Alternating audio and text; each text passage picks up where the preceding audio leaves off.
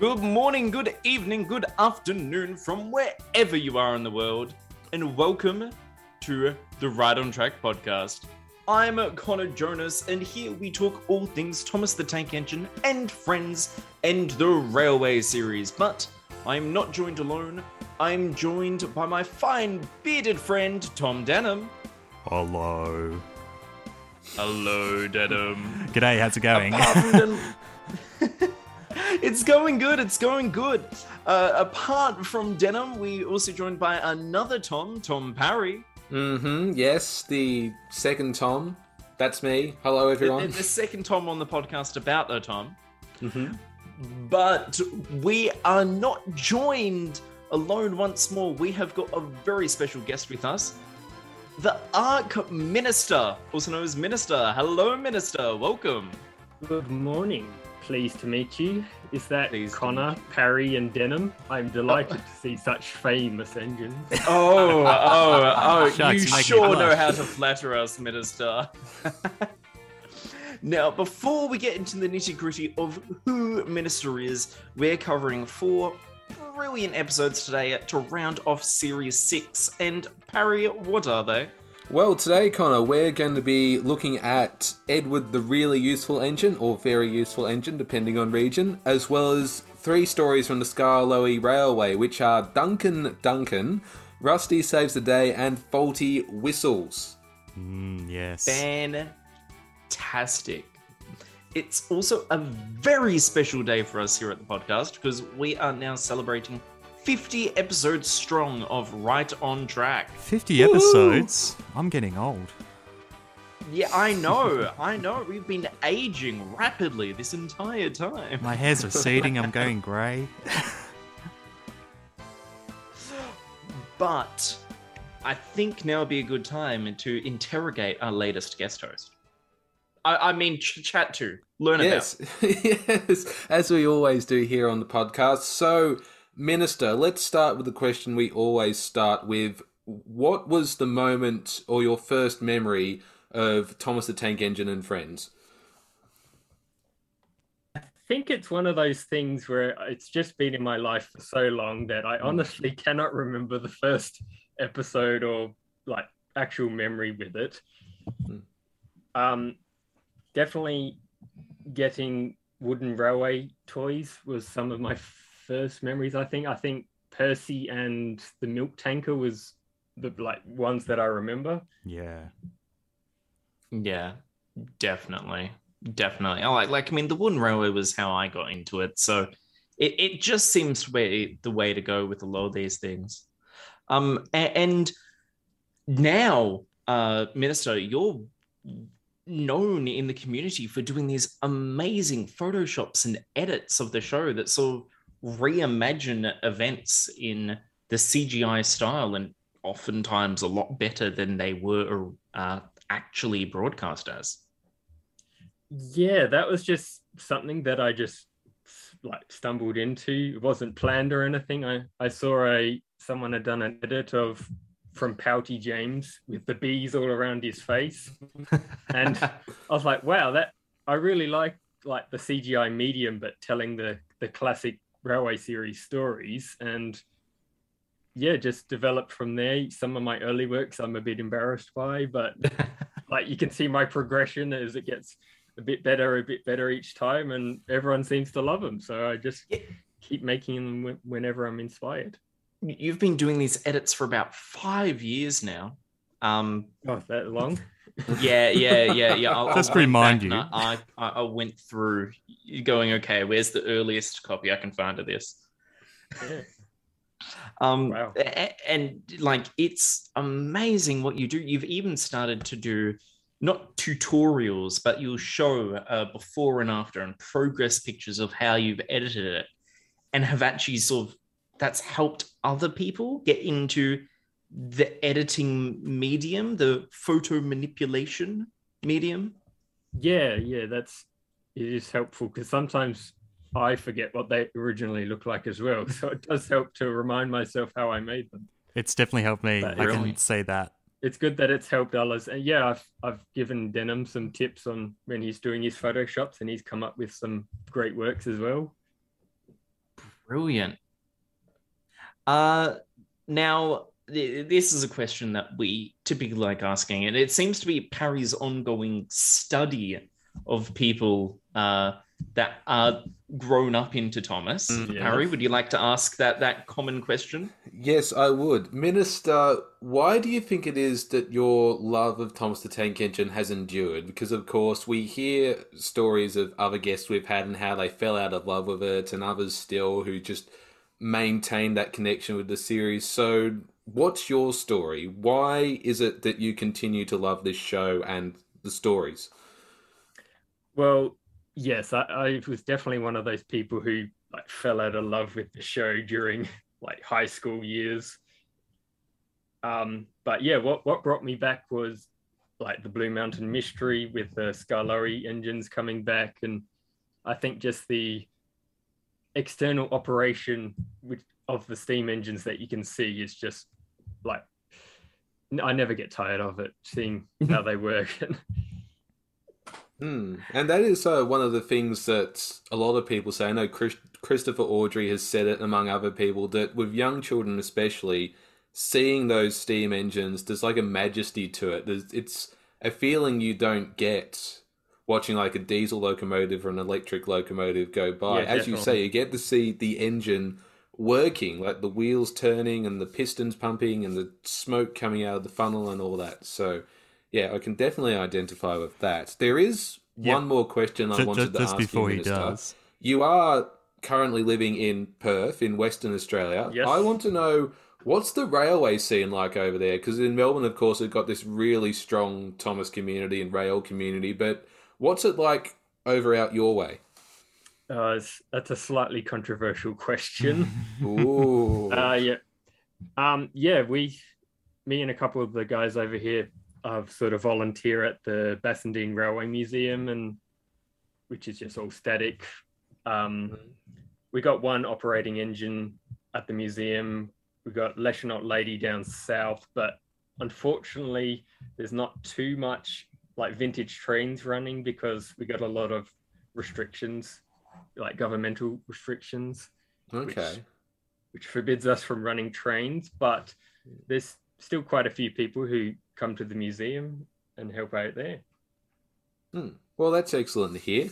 I think it's time for us, now that we've gotten to know the ARC Minister, or ARC Minister, to move on to our first story. Connor, why don't you introduce this one, since you're always fobbing things off to me?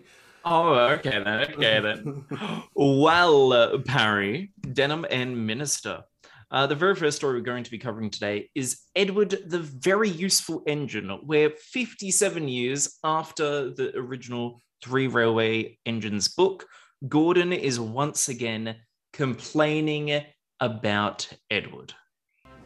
Edward is a useless old steam pot, Gordon sniffed. He should be retired. But he doesn't have tyres, Percy said. Retired, said Thomas, means taken out of service. And not a moment too soon, said Gordon. And the other big engines agreed with him. But Percy was very upset. Later, his driver asked him why he looked so glum. Percy told him about Edward. The big engines don't think he's useful anymore, he said. There we go. Edward, the really useful engine. Yes, a little note on the title there. It originally was broadcast as Very Useful Engine, however, in some releases on DVDs, box sets, and I believe on some airings, it was retitled to Really Useful Engine, particularly as the saying Really Useful Engine got into more of a common compliment. And it makes more sense, of course, given, the history of the show and the phrase and exactly. all that kind of thing. Exactly. So Edward the Very Useful Engine is an interesting story because it is the only episode that David Mitton ever wrote solo. It's story by David Mitton, written by David Mitton, not with any help from Brit, not based off a book, not based off a magazine story, nor any other writer. It is solely a David Mitton story.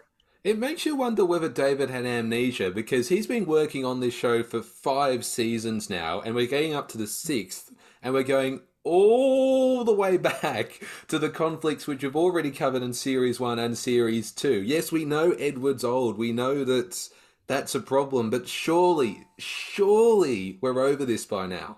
And there's a fair bit of weird continuity with this as well, such as how, for some reason, Percy is understandably upset about the big engines bullying Edward, but Thomas has just got a big smile on his face. Goes, retired, put out of service. You know, it doesn't make sense. It does make sense, because Thomas was one of the engines in the shed in Edward and Gordon who was saying, "You're not going to go out anymore." Yeah.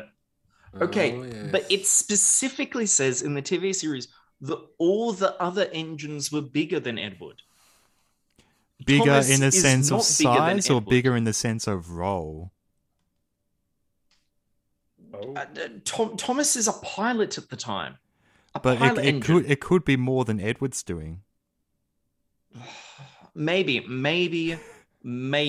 It sounds, Connor, it sounds to me like Denham is coming to the defense of this story. No, that is a fair point. Perhaps. Oh, well, okay. I think like since when I think about it, like I think that like rivalries like can spike up again over time, like if you still have distaste for a particular individual or group of people. So I feel like this is somewhat justified with this kind of thinking. I don't know. Maybe you're right, but since you seem to be defending this episode, would you like to give us a rundown as to what it's all about? Connor, I'm so glad you asked. So Edward, the really useful engine, or very useful engine, tells a story about how Edward is apparently too old to be a banker and to be too old to be a really useful engine. And Gordon comes to the agreement with Henry and James that he should be retired. And Percy is quite upset about this, so he informs his driver, who informs the Fat Controller about this gossip and this bickering. So the Fat Controller, being the puppeteer that he is, pulling the strings, decides to send Edward away to help Stepney on his line, so they realise how much worth Edward has, how much he still has, and Duck takes his place. And whilst Duck is a great engine, he doesn't have the ingenuity and the strength that Edward does, as we find out.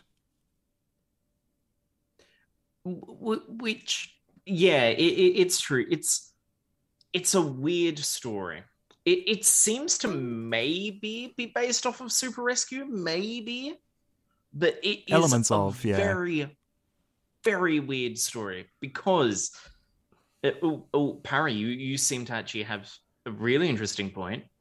No, I don't really. I'm just really frustrated. I mean, you say this is a weird story. I don't agree with that, Connor, respectfully. I think it's a very straightforward story and a very lackluster story. I just don't think there's enough here to grab me. And as I said, this is something we've covered multiple times before on the program. So, yeah, it's just a retreading of old ground. The main reason I'm saying it's weird is because it retreads all the old ground, and it seems to be so split, not only in the fandom as to who likes the episode, who doesn't, but even in itself, it doesn't seem to get its own facts right. Minister, what are your thoughts on the episode? Well, the Gordon disliking Edward for some reason seemingly comes out of nowhere. Is it possible this is set earlier, sort of around the time of Edward's exploit, when Edward's running low on steam and can't pull his trains properly? Well, that is a possibility, but we also see Edward meet up with Stepney in the story, so that kind of throws that theory out the window a little bit. Oh, we should get onto that, actually, because... Yes. Yeah, the Fat Controller's plan is to have Edward go away and help Stepney on his branch line, who apparently is still on the island as Sodor and not back on the Bluebell Railway, where he belongs. And essentially they have a jolly good time together, and then once Duck gets stuck, I just realised that rhymes. That's pretty amusing. And then, yeah, Edward needs to come in to help. That's when he leaves the railway and, of course, returns back to his old job. Yes, but it's not just Duck that gets stuck, because as Duck is pulling the trucks and gets stuck on Gordon's Hill, what then happens is that someone else gets stuck up there with him. Denim? Yeah, once Duck is stuck on the grade with his trucks, he slows down Gordon, and being on a hill, Gordon can't start up as you would on a grade. So it's Edward to the rescue as he pushes both Duck, his trucks, Gordon, and the express back into Knapford Station. Also, nice bit of poetry here, because Gordon is once again being stuck on Gordon's Hill. Yes, and it also seems to be a throwback to the Railway Series story, Edward and Gordon. That's what I'm referring to. Yes, Connor. yeah. Yes. Well, yeah, he's gotten stuck on the hill multiple times. Yes. It's This is Gordon's Hill. This is the second time canonically in the TV series, I believe. That Yeah. it is. Fair. But yeah, so now, so multiple things here. So first of all, Edward's supposed to be a backing engine of Gordon's Hill, and then Duck replaces him with his work. Now, I'm not going to go into the mathematics of how strong an engine is again. Okay, I've done that bit. But the pannier tank engines, such as Duck, were a lot stronger than Edward's bases at all. The Duck's bases were used as backing engines, particularly on the Licky Incline, the basis for Gordon's Hill. I can see this rant going on for a while, so I'm going to try and cut it short by saying Duck doesn't know how to work the trucks as well as Edward, and so it was the trucks who were pulling back, not Duck wasn't strong enough. That's So- a good. Yes. Because Edward can operate the trucks well and get them to behave, he can do it easily, but Duck, in this case, the trucks obviously like their engines, their certain engines, and when they get a different one, they always play up. So I think that's what we're facing here. That is an excellent theory, Minister. Yes. I do like that Thank too. I've just been shut down by a guest host. You look take frustrated, Connor. Okay. But how do you explain then, Minister? How, like, whilst Gordon and Duck may be able to both, help with the train, Edward doesn't really push the whole train up the hill himself. In reality, they should all back down the hill and get a run up. Yes, you got me there. We'll call it a draw. All right. But yeah, it's a weird episode as Edward, who must be the strongest engine, as a little boy remarks, helps push both Gordon and Duck into the station, and then Gordon later apologizes to Edward, and Edward goes, it's fine, the end. And this is where the story really, I feel, falls flat. Because Edward, despite being the titular character, despite being the first character ever created, despite originally being all about him, he's only got 2 lines out of the entire episode. Yeah, Yes. it's very light for Edward, and I don't think Stepney talks at all. It's Stepney doesn't. almost more of a Gordon story again. Maybe Yeah. presence is more Yes. powerful than words. Well, actually, technically, it's more of a Percy story, because Percy is the one who sets the conflict in motion. But technically, isn't it more of a Duck story? Because Duck's been more of an unexpected victim than anyone. It's an Inception. it's an ensemble story. Is it the Fat Controller who sets the whole Edward redemption sort of into motion? No, on that note, did Set Up and Hat plan for Duck and Gordon to stall on the hill? He must have done. Well, I mean, if so, he has caused confusion and delay. No, no. I think what he's done, he knew something would happen. He didn't know the extent of what that would look like, but he knew Edward would have to be ready to come back and help whatever that looked like. And I think like he can afford to let a little bit of confusion or delay slip here or there. That, like, maybe, but this is where it's a weird story because so much stuff seems to go on. What if everything just went perfect? What if nothing went wrong? What Alternate if the universe actually behaved themselves now that Edward was out of the way and nothing was broken? Alternate universe where Edward leaves from here on and just has a great retirement with Stepney.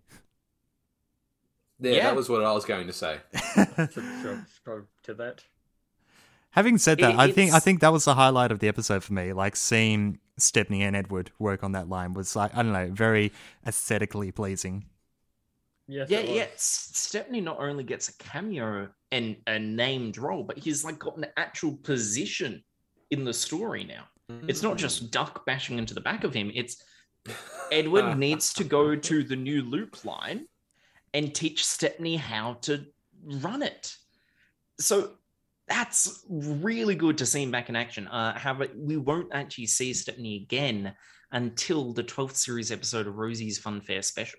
I also have a theory on Stepney's being here.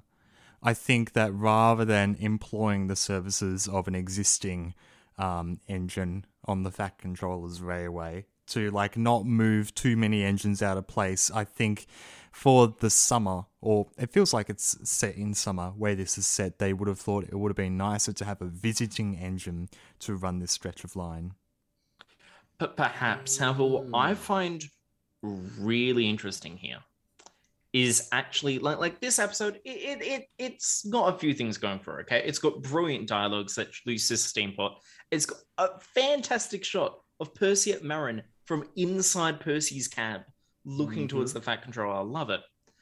But the inclusion of the new loop line is what I find really interesting here. Because I love my maps. I love trying to connect everything. This isn't the loop line that we knew in Series 1, where Gordon got redirected by instinct. This is exclusively a new loop line that some reason Stepney is being taught how to run. So you can have multiple different theories come up here, such as this is a new loop line on the west of the island.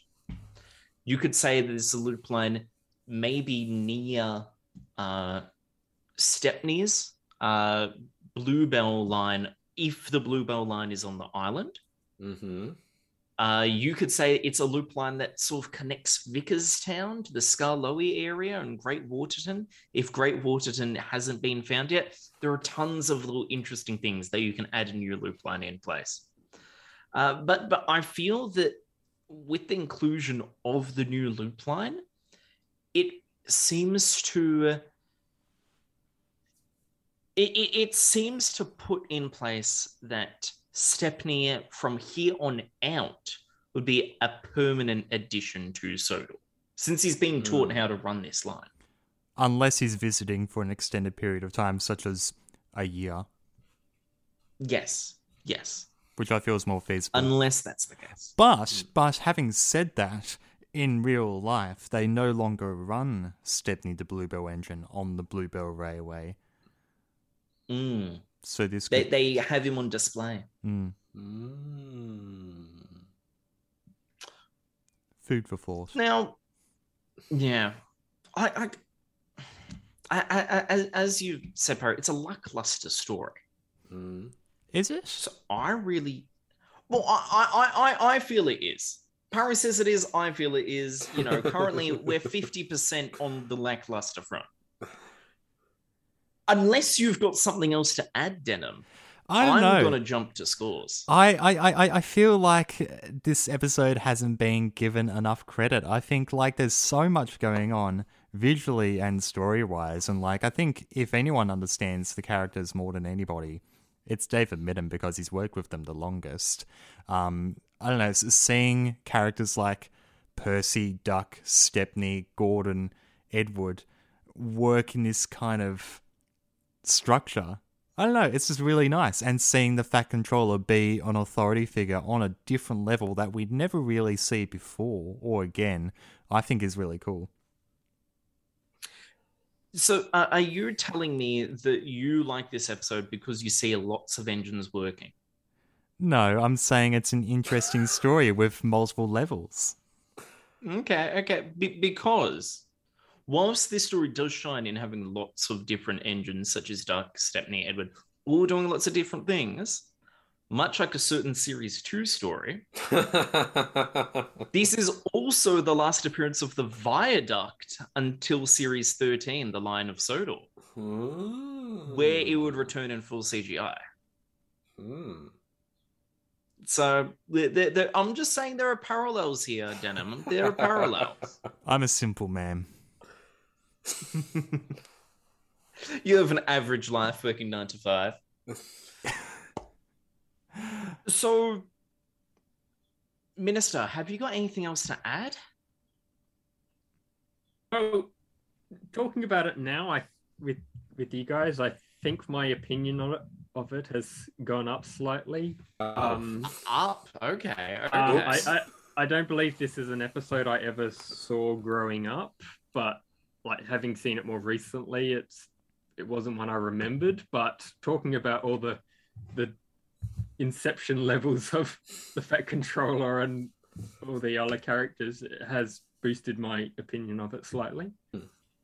Right. So with that, I think we should really just move to the scores.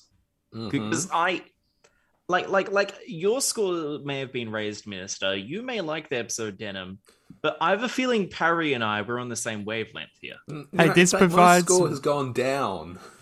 If anything... See, it's like the Fogman all over again. You guys talk, and then the score goes down. It happens. Boys. If anything, this provides variety and diversity. If we all agreed on the same thing, we wouldn't have a review podcast. Fair point. Here in the 50th episode, we should be celebrating what a review podcast is about, which is banter, bickering, and general bad ideas. So, on that note, I'll start off and go that this story, it does seem to be a homage to the original.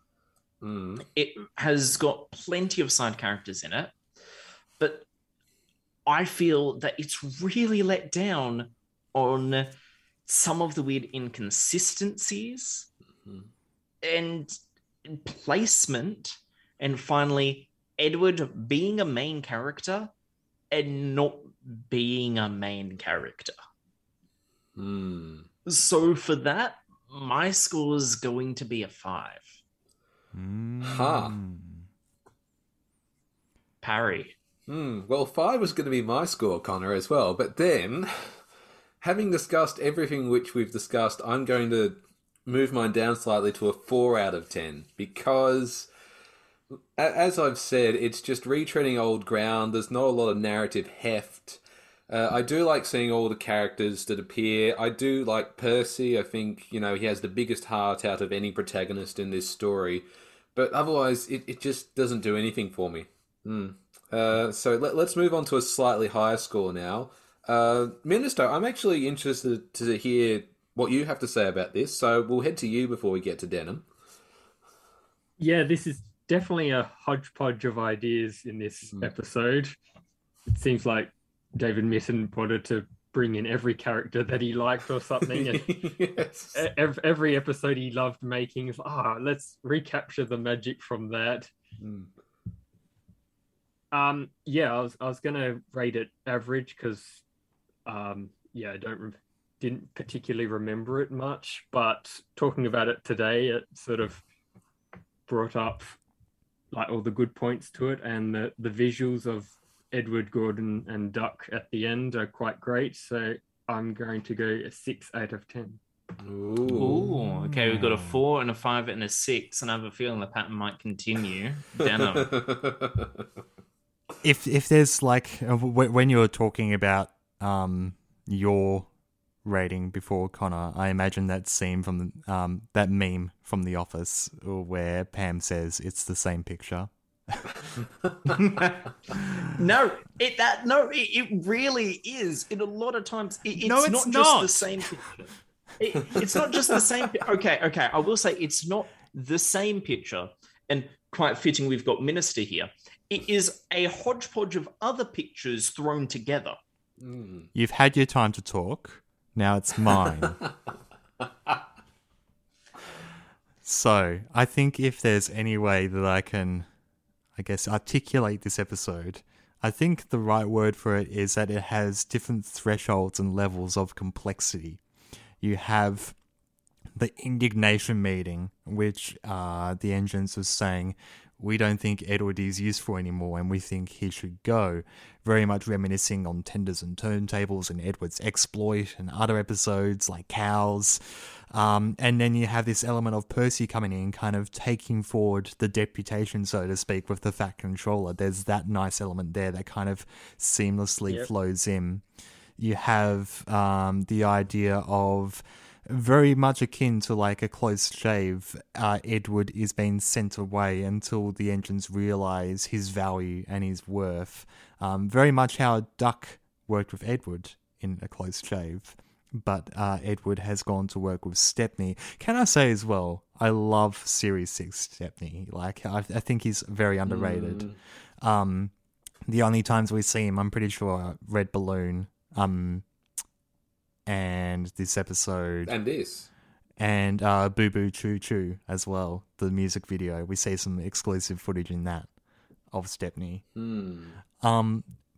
But I think looking at it realistically, there is a lot of elements of various stories, and I think if anything, if they're trying to celebrate the past, and in a time like now where stories are more and more being watered down in terms of structure and value, I think it's definitely a bold maneuver to be able to get away with doing that. I think, being the director, I think he's in a position of power, but I think with the kind of corporate vibe of Hit Entertainment, or Ghislaine kind of breathing on his back saying like, hey, there needs to be a value in here, I think he did well to be able to do that.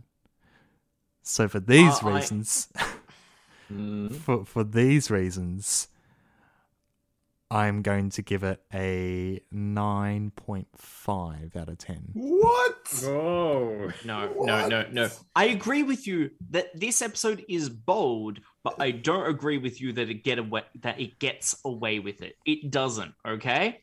I will not let this episode stand. I'm turning off your mic. So the next story that we're talking about is Duncan, and in this story, Skarloey and Rheneas and Rusty are sent to work at the Incline Railway, and in the clip that we're about to hear, Duncan gets himself, he's going to get himself into a bit of trouble, and we reminisce on some of the mistakes he's made in the past. The engines enjoy working at the Incline Railway.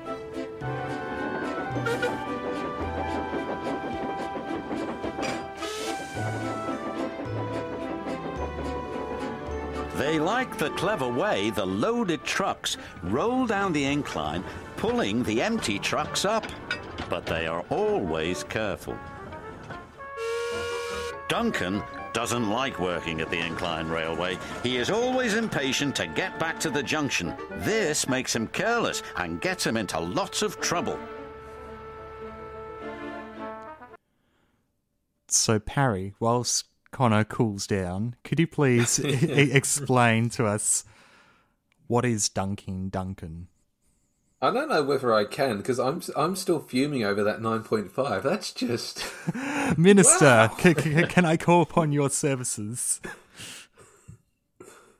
Okay, this episode, Duncan is working at the Incline Railway, and being impatient, he doesn't listen to Rusty's advice to take care and gets pulled up the incline the chain snaps and Duncan goes flying down the incline, goes airborne down a ravine, and lands in some mud where he's dunked. Yes, he's dunked in mud. Now, it's interesting, Minister, when you initially reached out to us, you particularly wanted to come on when we reviewed narrow gauge episodes, and we do wish that you could have been around for each of those episodes that we did. But what is it about the narrow gauge railway that you love so much? Well, growing up, I only had a couple of Series 4 VHSs, so I had all of the Scarlowy Railway episodes. And yeah, I think having the smaller size engines just makes it that much more interesting in the story that you can tell.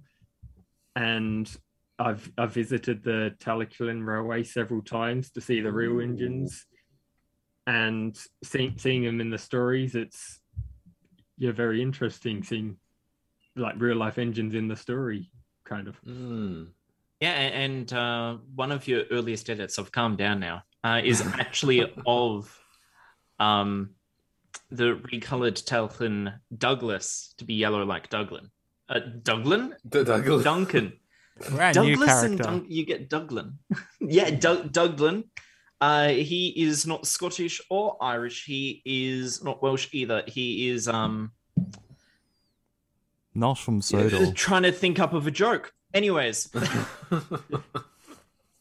But no, this.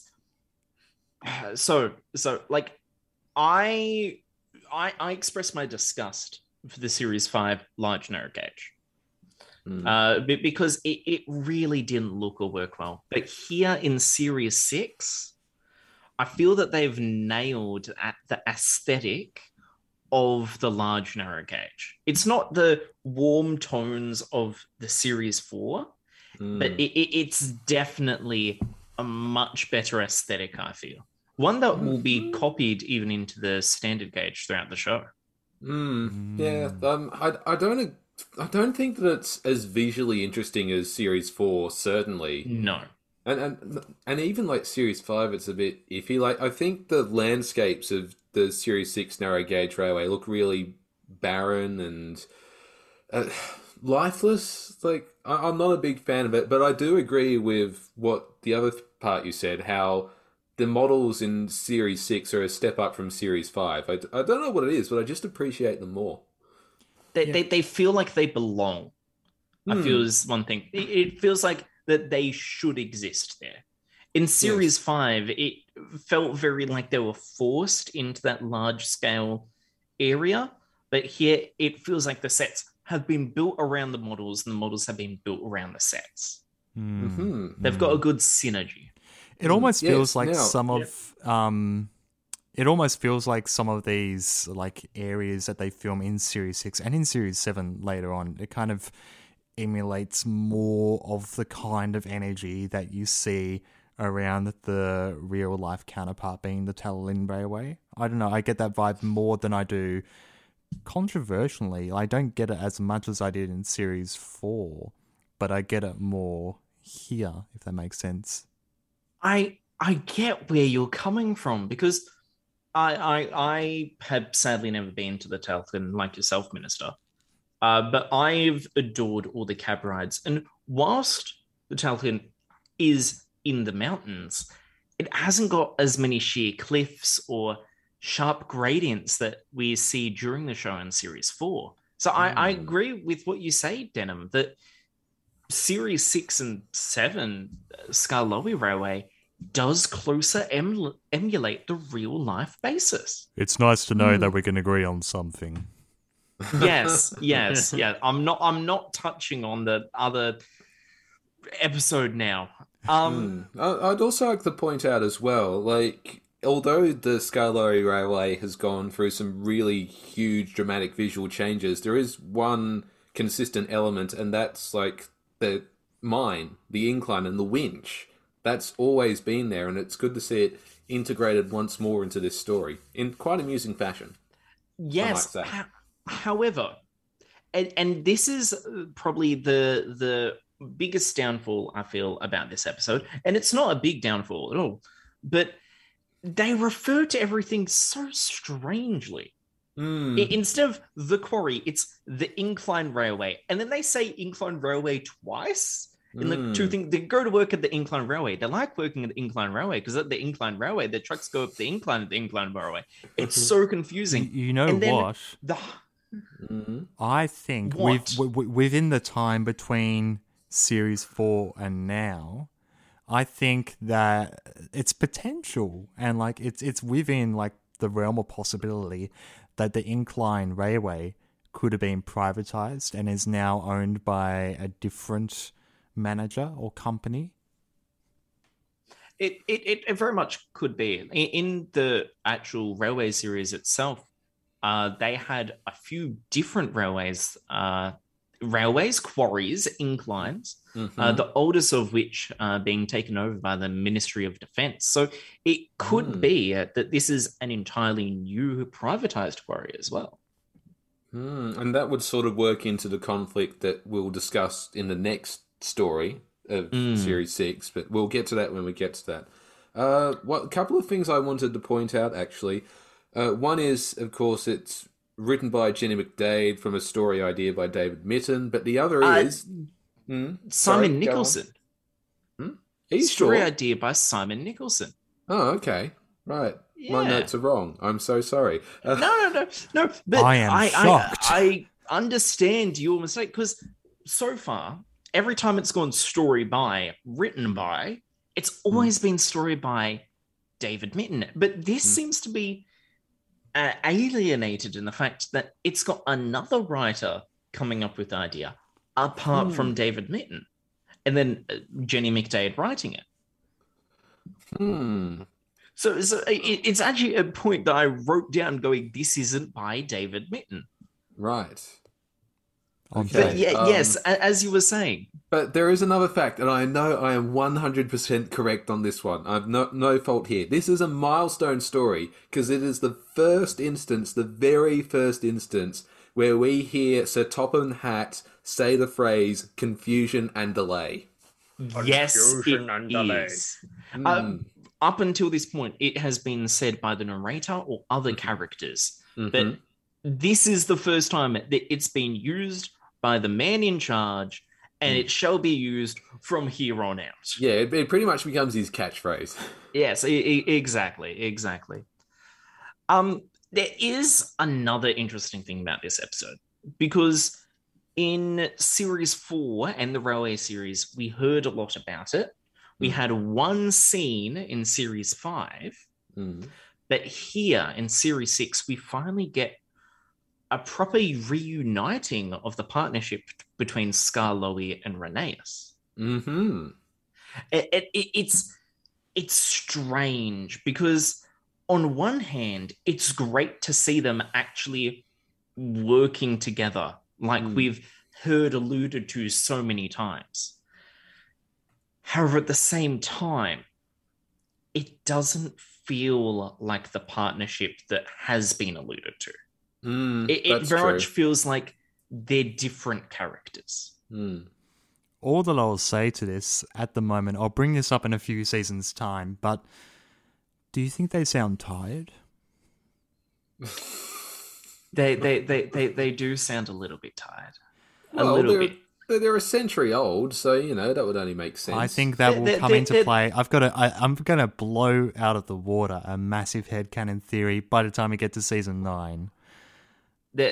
These little old engines, but of course, Rusty, Skarloey, and Rhaenyra, they're telling Duncan, we're proper engines. We follow the rules. And then here, Duncan wants to get his work done fast so he can get back to the hustle bustle of the junction, whatever junction that is, whether it's the Shed, Crovan's Gate, Lakeside Junction, whatever. And during his haste, he accidentally gets tangled up in the incline and pulled all the way up to the top of it, where he then has one of the funniest accidents in the show. It's incredible, this accident. What a crash. So, Minister, would you please explain? You mentioned it slightly, but like a play by play as to what happens. Because this, you seem to like the narrow gauge. You seem to like this episode. And this is probably the best part of it. Yeah. So in his hustle to get his trucks shunted on the incline, Duncan gets his chain tangled in the trucks going up. The incline pulls him all the way up to the top, whereas Duncan's weight is too much for the drum with the wire, and it snaps. And Duncan and the trucks go absolutely flying down as Rusty watches, and Duncan goes absolutely airborne off into a ravine filled with mud, which is possibly the same ravine where Skarloey was trapped in the snow. Possibly, Ooh. possibly. I mean, if this is the same incline, then the ravine would have to be the same one. Yeah, I like that the theory. Trucks fell down in that episode in the same way. Yes. Now, what I feel this accident does really well is the sounds around it. Because as Duncan's flying backwards, you get the singular short, it's used in World's Strongest Engine. How? And then all of a sudden, as you cut to the shot where Duncan bursts through the bushes and he just sort of plops down, you get a very short slide whistle sound and then an almost electronic blop. That's the sound, the blop, as he lands in the mud. He's just dropped there, followed by the trucks and the truck and the truck and the truck, and then a no fishing sign, I believe it's CGI'd, does a little somersault as it lands behind him. It is amazing, the accident. And then you just get the steam and the look of Duncan as he goes glug, glug, glug, glug.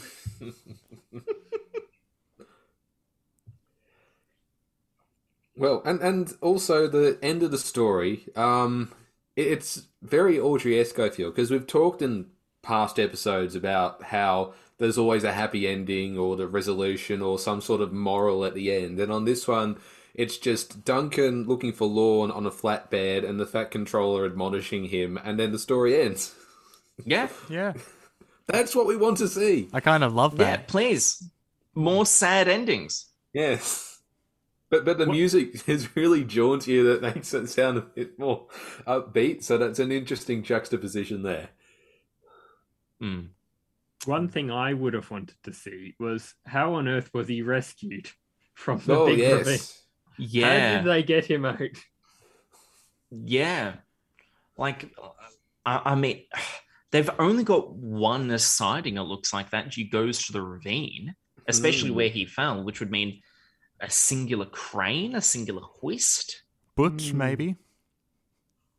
Possibly, yes. Butch, they need something big and strong. Heck, they may have just used the incline. They have just got extra long cable and just dragged him off the cliff face. Yeah. So, where does that bring us to the scores?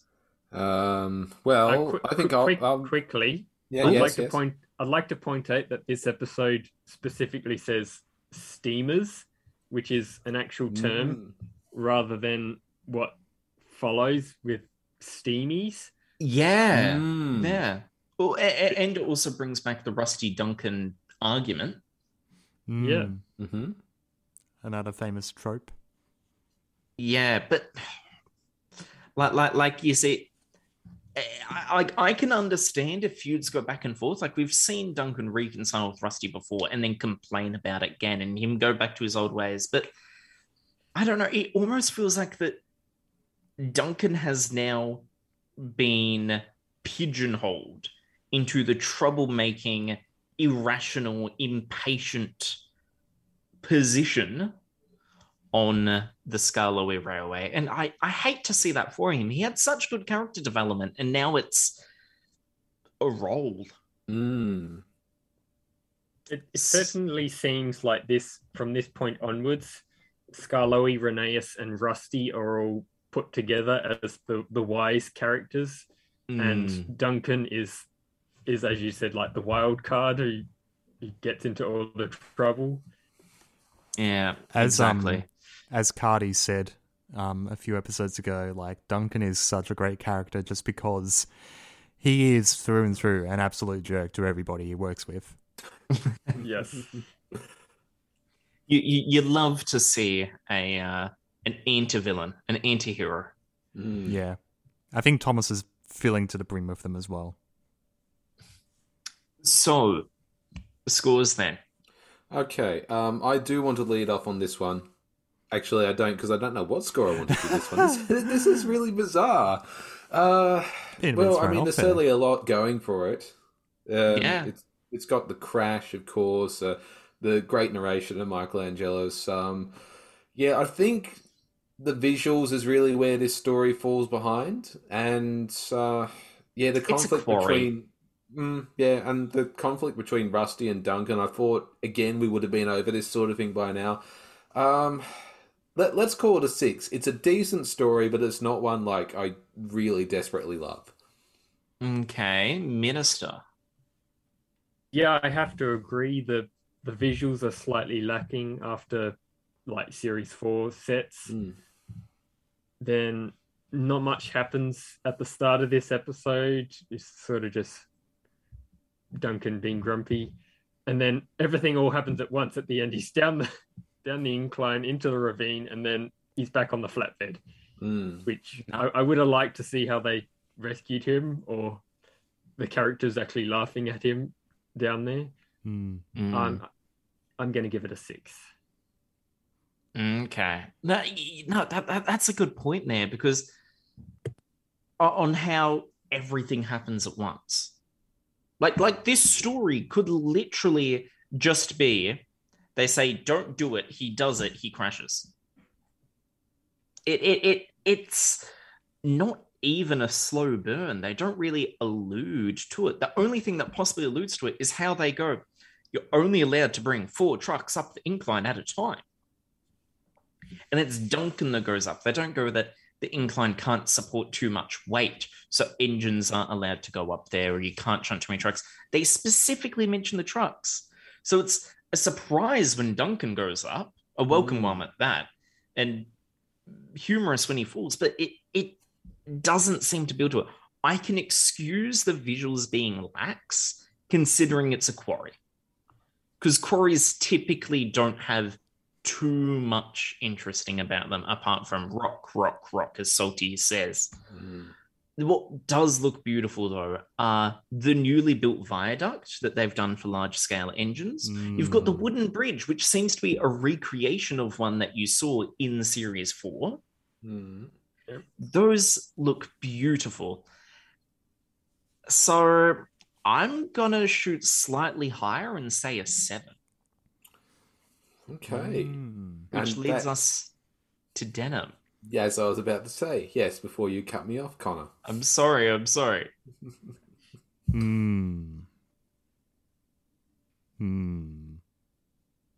He's mulling. I think You're mulling. the high point of this episode is definitely the crash, and I think that's something, since I saw Series 4 as a kid, that's something I kind of wanted to see happen for like ever since the incline has existed, and we get to see it, which is great. And if for some reason this episode wasn't on any DVD until a lot later, so it became one of those episodes that were highly sought after before we had the luxury of the internet, for you zillennials out there. I don't know, I do like it. I do see the inconsistencies as well, but I do enjoy it too. So I think I'm going to give it I'm going to align with the others. I'm going to go a 6 as well. Okay, then 3 6s and a 7. And that brings us to a musical interlude. We're harkening back to the old days of Ringo Starr of Narrator. We've got a Beatles cover song here, remixed by Thomas the Tank, with his Thomasified cover of Obla Di Obla Da. This is the Round Track Podcast.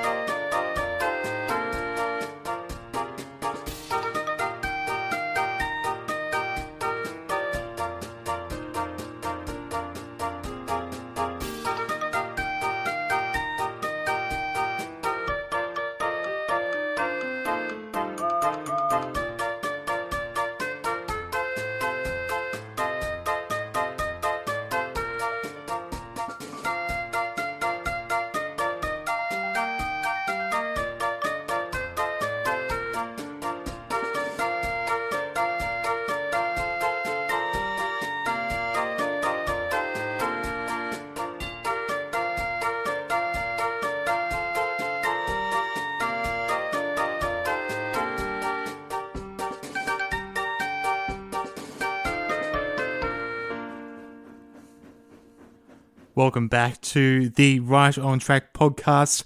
That was Obla Di Oblada by the Beatles, covered by Thomas the Tank. We reviewed 2 episodes so far. Edward, the Really Useful Engine, Duncan, with your hosts, Tom Denham, Colin Jonas, Tom Parry, and guest starring the Ark Minister. But, Mr. Parry, what is next episode that we're reviewing? Well, the next story is Rusty Saves the Day, the penultimate episode of Series 6. And in this one, Rusty has been hard at work on his little branch line, maintaining things, but the Fat Controller is not too happy about this. One day, Rusty returned late to the quarry. The Fat Controller was cross. "Sorry, sir," Rusty's driver said. "We were helping Rheneas and Skarloey." "I know you like helping Rheneas and Skarloey, but their line is in a bad condition. It takes too much of your time," said the Fat Controller. "I am going to shut it down." Rusty was upset. "But what will Rheneas and Skarloey do?" Rusty asked. "They will come and work with you here at the quarry." He had made his mind up. There was nothing Rusty could do. The line was closed down. Rheneas and Skarloey came to work at the quarry. There we go. We were just having a little private chat in our DMs just before about how this story breaks all continuity, but it also leans into the discussion we were having before in Duncan about how the narrow gauge railways have possibly changed owners or have been privatised. But then, of course, you've got Sir Topham Hatt here who's ordering, more or less, that the line be closed. And it's like, Yeah. Who does this railway line belong to again? Who's in charge? I mean, what are we supposed to be? Yeah, it's Perhaps Connor. What's going on? the Fat Controller maybe oversees a board of people who operate the railways.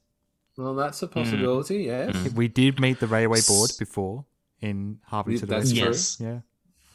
So, Rusty Saves the Day, penultimate episode of Series 6, story by David Mitten, written by Paul Larson. And it's quite controversial because it closes down the Skarloey Railway and keeps the quarry going. And it seems to be that Rusty is now a quarry engine and does maintenance work in his downtime. And as the line is closed, Skarloey and Rheneas work with him at the quarry. However, while some blasting is being done, they need to find some other work. Rusty asks, could we spend the next 2 weeks perhaps clearing up the old line and fixing it so that way Skarloey and Rheneas can go back to work on it? And so they do, with the help of a rather bothersome and egotistical quarry lorry, Elizabeth. It's a strange episode. It's a good episode. I enjoy it. However, it does seem to break all continuity. That it does. And it's interesting how Elizabeth has gone from being, Sir Topham Hatt's first ever lorry and being proudly restored to suddenly becoming a fixture of the narrow gauge railway. Yeah, a quarry lorry. Maybe like I originally had a theory that Elizabeth worked as a lorry for hire, just being used where needed, which certainly fits in here. That it does. I have a theory about the closures of the line and this idea of privatization. Is it possible that it could be like, looking at the Skarloey Railway map now, could it be the loop line section that runs from Rheneas to Lakeside to Skarloey? I had a very similar theory, and I did research on the maps because of this, because I went, it doesn't make sense to close down the entire line, especially in the previous episode. Rusty mentioned the hustle and bustle of the junction. If the junction is hustling and bustling, you shouldn't close that down. And it's also worth noting as well that the incline railway, the quarry, is at the very end of the Skarloey Railway. So if you're going to close down the Skarloey Railway, how are you going to get the rocks from the mountain down to, the junction at the end of the line? That's why Elizabeth has been brought in to replace with the roads taking over the rails. Actually, on a brief note, Elizabeth, a brilliant little bit of foreshadowing. As Sir Topham Hatt's telling Rusty the line's going to be closing, you can see Elizabeth drive by in the background to the quarry. And then Elizabeth further has a greater role in the story. But we see in a lot of Series 6 and Series 7 episodes, especially in the next episode we're going to review, a bunch of brand new locations on the Skarloey Railway, which hints that they may have some expansion going on, maybe some new branch lines. So it's my theory that on these different branch lines, each of the Skarloey engines, whilst they may go all over the place, they're sort of in charge of a specific area. And it is one of the older branch lines, maybe the original one, that Skarloey and Rheneas run, that has been closed down because it's older and it's more out to date. And it's because of this that the other lines, such as that perhaps goes near Great Waterton, the transfer yards, the wharf, the incline Strawberry railway. Grove, the incline railway asterisk, because it's, hey, maybe it's a new quarry. Maybe there is an incline railway called the Coldy Fell that we want to see, please. That is actually still in use. So Skarloey and Rheneas, their line has been closed, but it's not the railway that has been closed. That's the theory I prefer to go with because it sticks in most with continuity and it helps tie in everything else. Scarlo and Rhaenyra say they're going to miss their passengers, which means they're not running passenger trains at all. Fair, fair. Well, hey, maybe there are other lines that have got passengers, but Scarlo and Rhaenyra, since they're not needed on the other lines, and a quarry, like more engines you've got there, that means you're able to ramp up production. True, yes. Is it fair to say that this part of the line is going through a bit of a recession period? Possibly. In the Railway series books like Reading Between the Lines, People, History, Railways, it mentions the lean years, which took place before Peter, Sam, and Sir Handel arrived. But it could be possible that these are more lean years. Like me. Yeah, lean, tall, over to the side. Thank you. Wait. But there is one other note I've got about this story. So as the story progresses, Rusty, Rhaenyra, Scarlo work on it. They need a little bit of extra help, and Rhaenyra and Rusty tricks Elizabeth to help them out. Like, oh yes, you're so strong. You know, we need someone that can haul stuff and pull stuff. Elizabeth's like, yeah, I can do that. Yeah, I'll help. I'll show off how good I am. There's a particular line where it mentions how Elizabeth even pulled a sycamore tree from the cattle creek. Now that is so specific and detailed. It mentions the type of tree and a cattle creek. There are not many people out there, let alone children, that would know what a cattle creek is. Unless you live on a farm, you'd have absolutely no idea. Yes. And a cattle creek is typically just like a little railway catchment, not railway, a little like water catchment area that, of course, is around cattle and so on and can be used sometimes to drive cattle through. But it's so specific that I can't help but think that maybe that specific event is based off a true story. Is it, Connor? Well, it's not mentioned anywhere. Maybe the person who wrote the story lived on a farm. Perhaps Paul Larson did. You never know. Or David Mitton, who provided the idea of the story. It's possible. But apart from all that, I've got nothing else to say about this episode. No, I mean, I've been pretty quiet here too, and that's just because, you know, it's a really bland story. It just does nothing for me. Like, it's not particularly exciting. I don't find it particularly interesting, and yeah, the continuity is just being completely thrown out the window. Minister, help me out here. Have you got anything more to add? I'm sorry to do this to you, Connor, but who's the engine who maintains the line? That is supposed to be Rusty. And why is Rusty let the line fall into such disrepair then? No. Okay. So I'm assuming you're attacking me here because I love Rusty. The thing is, so it doesn't make sense that Rusty now maintains the line as a side hobby. Does it sort of as a favor to Scarlo Renaissance and instead works at the quarry?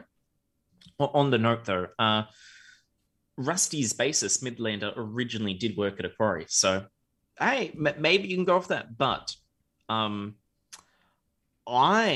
like to fit in with all the other continuity that as the line has grown, of course, maintenance has needed to be shifted more to individual roles of engines. And perhaps there's just a particular large job that's happening at the quarry recently. That, you know, whilst Duncan is off being repaired after his accident, because we knew in the last episode that he's had an accident, he's repairs, and Rusty Scarlo Renace went there to go help him. Rusty's taking over for him because Rusty obviously seems to know more work about the quarry than Duncan. If memory serves me correctly, Peter Sam doesn't appear in this story either. Am I right? I think he doesn't. He's in the background for one shot. That's right. He crosses the bridge at the quarry. Yes, I remember that. One shot, he makes an appearance. But no Sir Handel. No, and we don't get Sir Handel until series 10. Series 10. Oh, that's right. He crosses the bridge at the quarry. Yes, I remember that. One shot, he makes an appearance. No, and we don't get Sir Handel until series 10. One shot, he makes an appearance. No, and we don't get Sir Handel until series 10. Do you reckon Shame. Sir Handel has gone to work at the Ministry of Defence Railway or another privatised quarry? Well, there must be other quarries because they say he's at Stone Quarry, and whereas this is the Incline Railway. So it's possible he's elsewhere. Yeah, the other thought I had was if we're following the continuity of the books, maybe this is taking place when Sir Handel has gone over to the Talalin Railway to help out there. Yeah, and he comes back with an eye patch. Yes. He comes back a wiser engine as well. So, with all of these, for what's probably one of the most controversial episodes, do we want to move on to rankings? Because I think I may stand out here. Okay. Am I taking it, Connor, that you don't want to go first?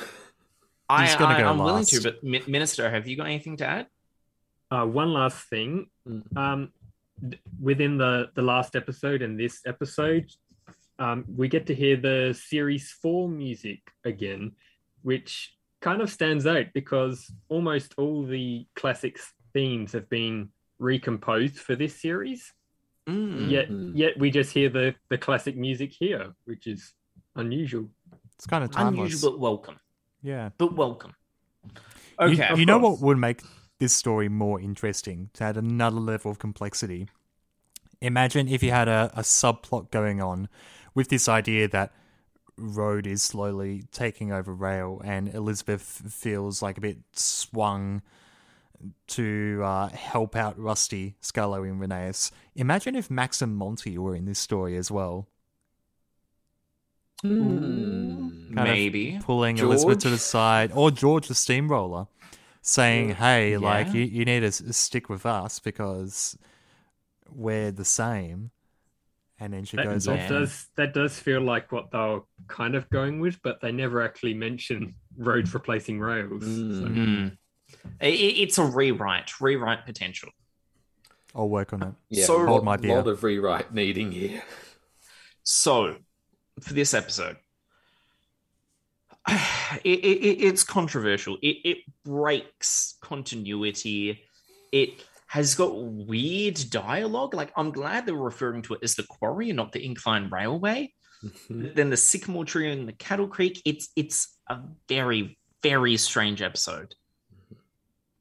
But I like it. I enjoy the episode. It could be because Rusty is actually in it, and, you know, I'm biased for Rusty, but despite everything, if I were to look at it in the grand scheme of everything, it's horrid. It breaks it all. But in terms of a singular episode, though, I like it. I actually enjoy it. But in the interest of keeping the idea that we are talking about a continual world here, more or less, this episode, if I were to rate it personally, I would rate it an 8.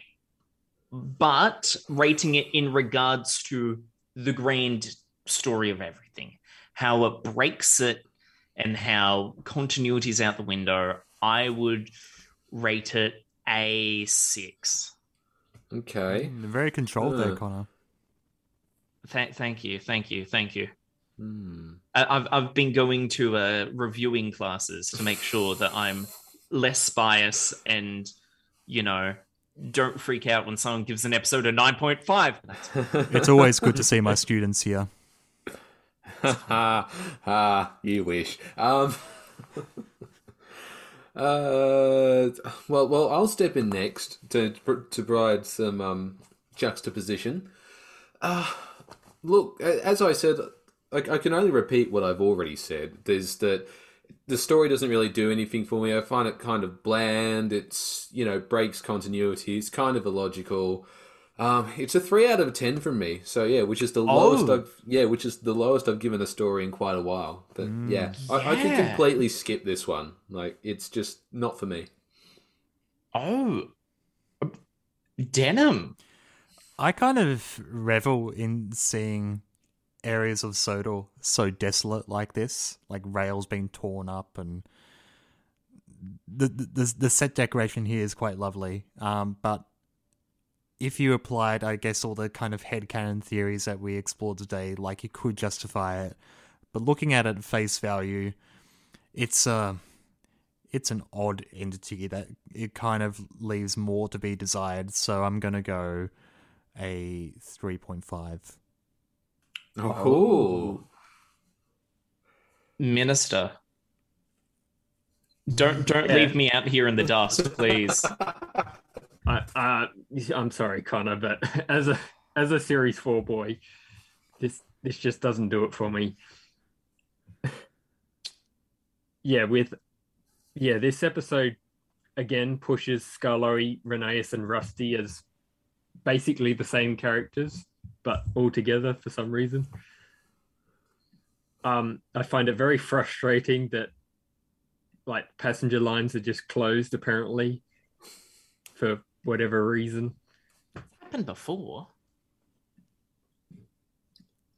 Not to this extent, though. Connor. Yeah, definitely not to. You never know. You never know. Just get on with the scores and leave me hanging out here in the cold. I please. enjoy watching you squirm.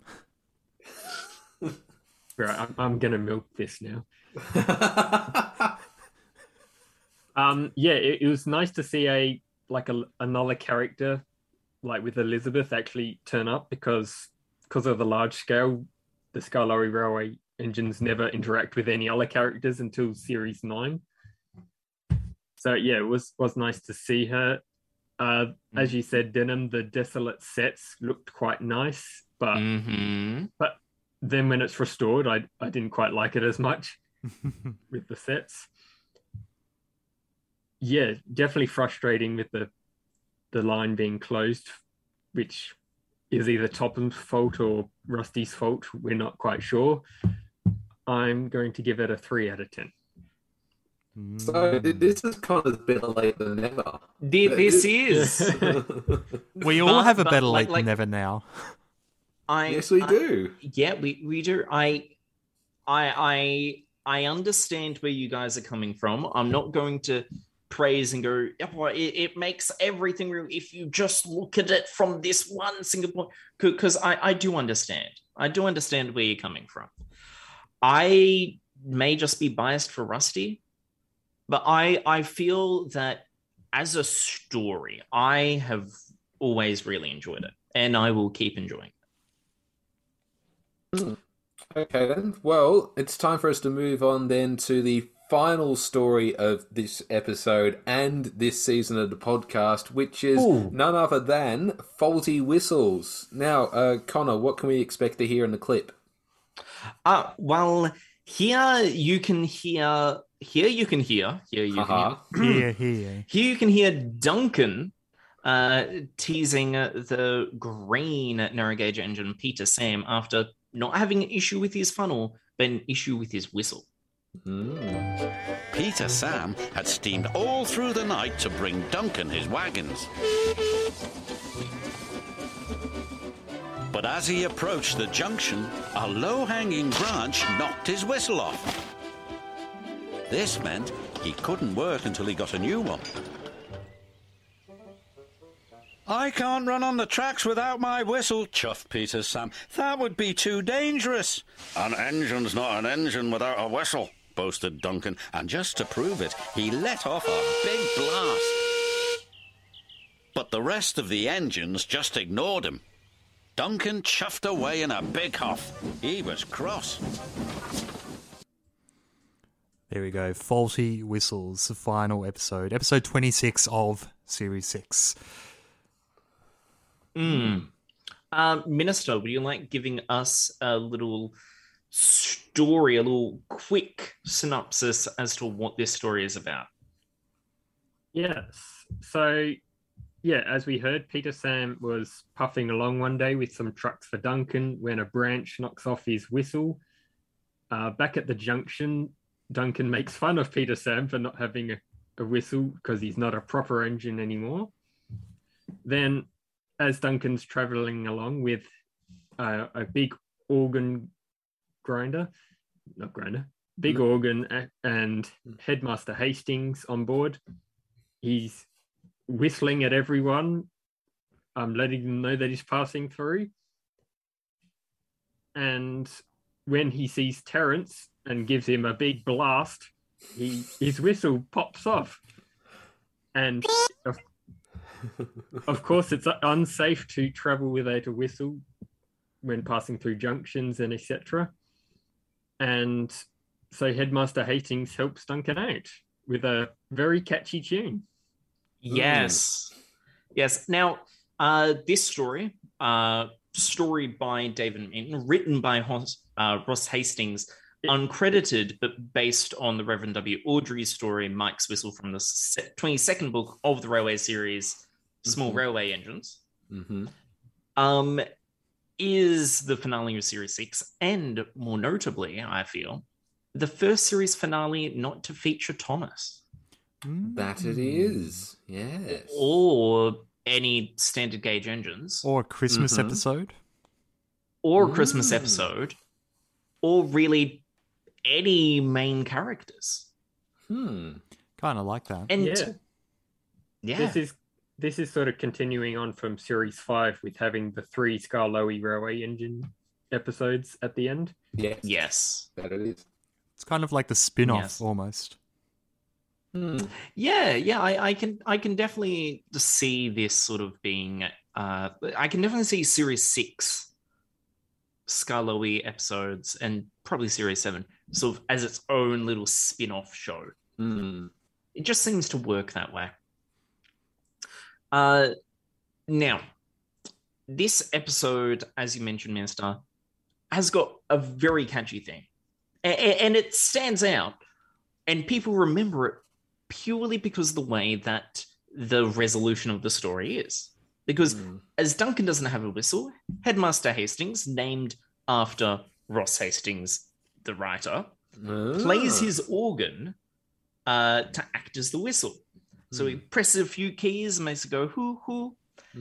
And how does it then go on again? The way home, you go hoo hoo. Thank you. Or maybe if you want two-tone, hoo hoo. Or if you diesel, and then or if you're a goose, on the way home, as the way home, what then happens is that Headmaster Hastings plays the well-known folk tune "She'll Be Coming Round the Mountain."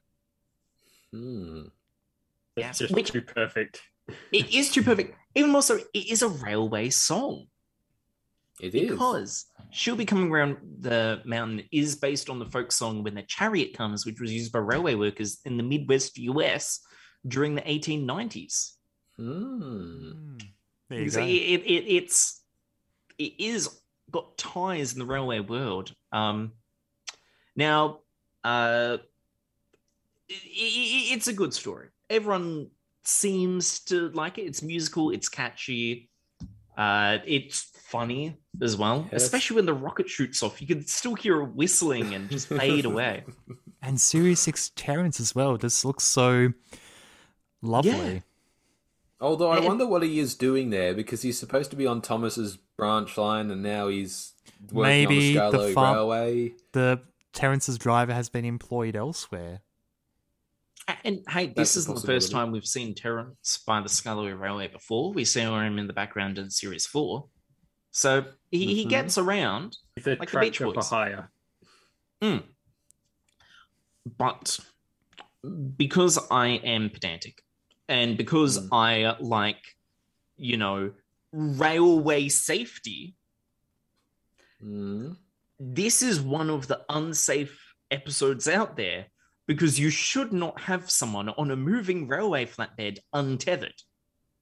Yes, you should. And also, a quick side note here, but the organ stays with Duncan the entire journey. So I'm wondering, was he supposed to drop it off at some point? Or was Headmaster Hastings just coming along for the ride? I'm just playing my organ as we head down the tracks, you know? He leaves the junction with the organ and then comes back to the junction with the organ as well. Yes. Maybe the plan was it was supposed to be dropped off at the school, but because of the incident, he stayed on. Possibly, yes. Yeah, that works. What really gets me, though, about the unsafety, I can understand he's like, oh, don't worry, just deliver it tomorrow or something with another engine. What really gets me is there's a child in danger. Think of the children, because this is Would one of somebody please think of the children? this is one of the old pump organs that actually needed someone pumping to provide air to the system to actually make the organs play. And for that, assuming that this is a school headmaster and this is a school organ, they've got a school child pumping the organ. Yes. But that means that whilst Headmaster Hastings is at least sitting down, there is a child standing up on an open area of the flatbed, pumping. The only thing that's keeping him on the flatbed, not flying off the tracks onto the ground off the cliff, is his own feet and his hands on the handle. He's holding on for dear life. It is so dangerous that. Like, I like that they use the organ as a musical whistle, Duncan the musical engine, but that always, like I actually remember when I first watched this, panicking about the people falling off. I've always been like side this. when they roll around the mountain. Exactly. She'll be going round the mountain. The sound of a falling piano.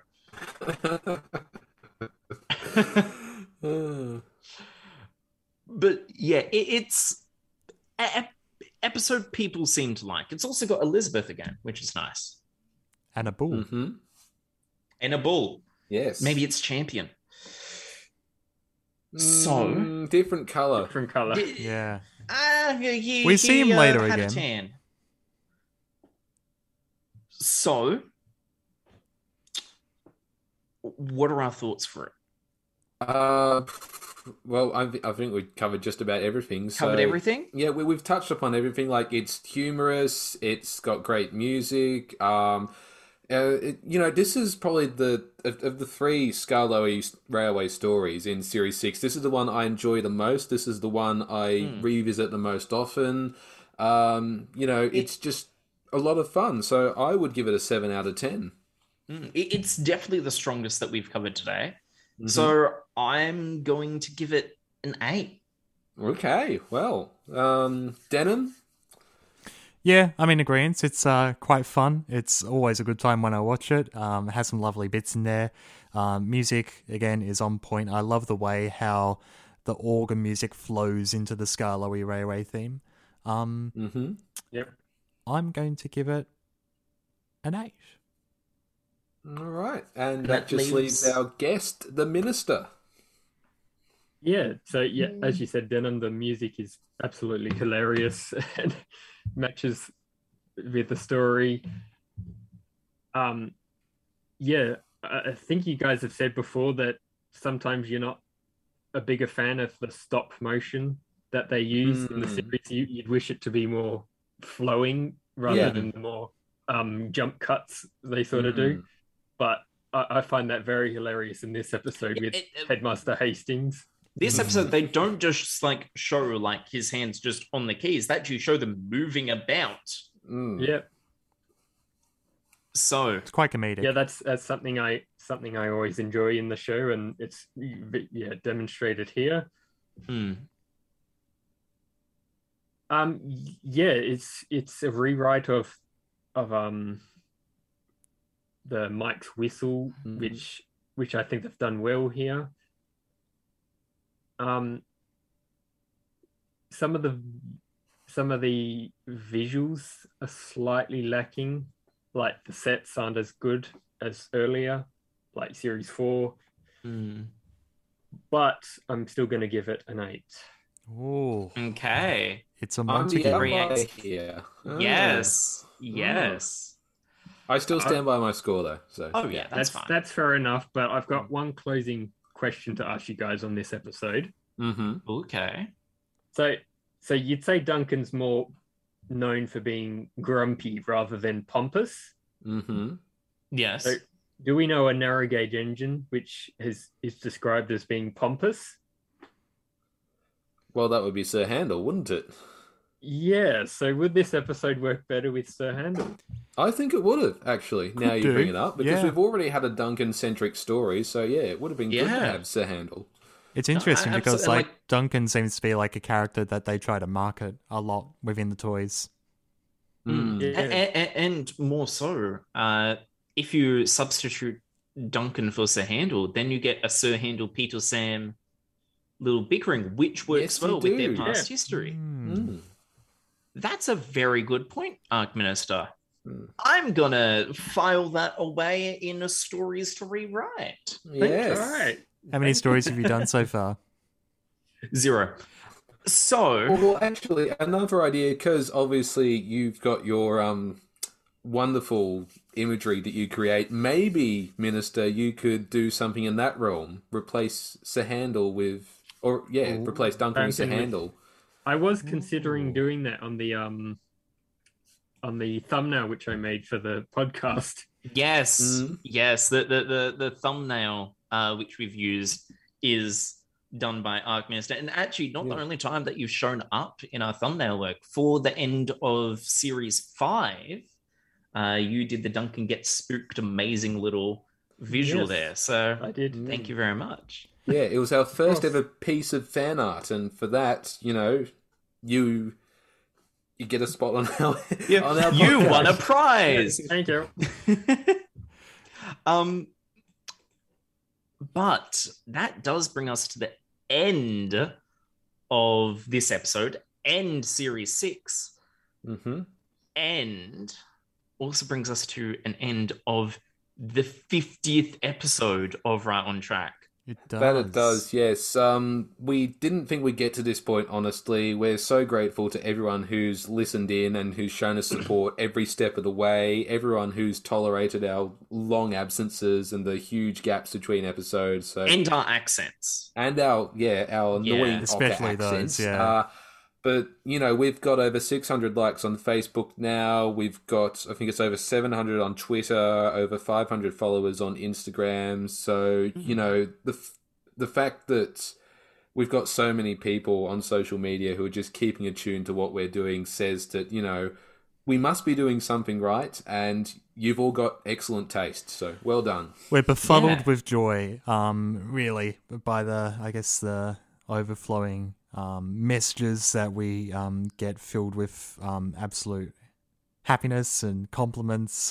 Everyone, even if we don't respond to it straight away, we definitely read it and we love hearing from it. So thank you for keeping us on track, and thank you for listening along, and here's to a glorious and illustrious future for the podcast. Mm-hmm. Yes. Now, before we get into the closing comments of series 6 in the episode, I've been crunching numbers. Yes. And I have been calculating tons of different stuff about the episode. So, in the previous 49 episodes of the podcast so far, we had a grand total of 3,333 minutes. Including the bonus episodes that we've done, we've had a grand total of 3,439 minutes. Which during that time you could drive from New York to Los Angeles and use the 16 leftover hours to sleep. You could drive from Madrid, Spain to Barrow-in-Furness, England to Moscow, Russia, passing through 9 different countries. You could watch the entire Lord of the Rings and Hobbit trilogies extended editions 6.3 times. You will breathe 55,024 times, or you could listen to the entire Right on Track podcast 2 times over at 2 times speed. So it's quite, yeah. Our average episode length was 68 minutes. Our longest episode was the season 5 finale that you did the thumbnail for, Arc Minister, As Silent as the Snow, at 1 hour and 47 minutes. And our 3 shortest episodes, which all tied at 50 minutes each, were episode 3, episode 5, and episode 16. There you go. But yeah. Now, before Those the nerd. the nudes out there, before we do go, Minister, I do have one more request for you to fulfill. Of course. Can you Or please should I ask what it say? is first? Can you please say the funny meme?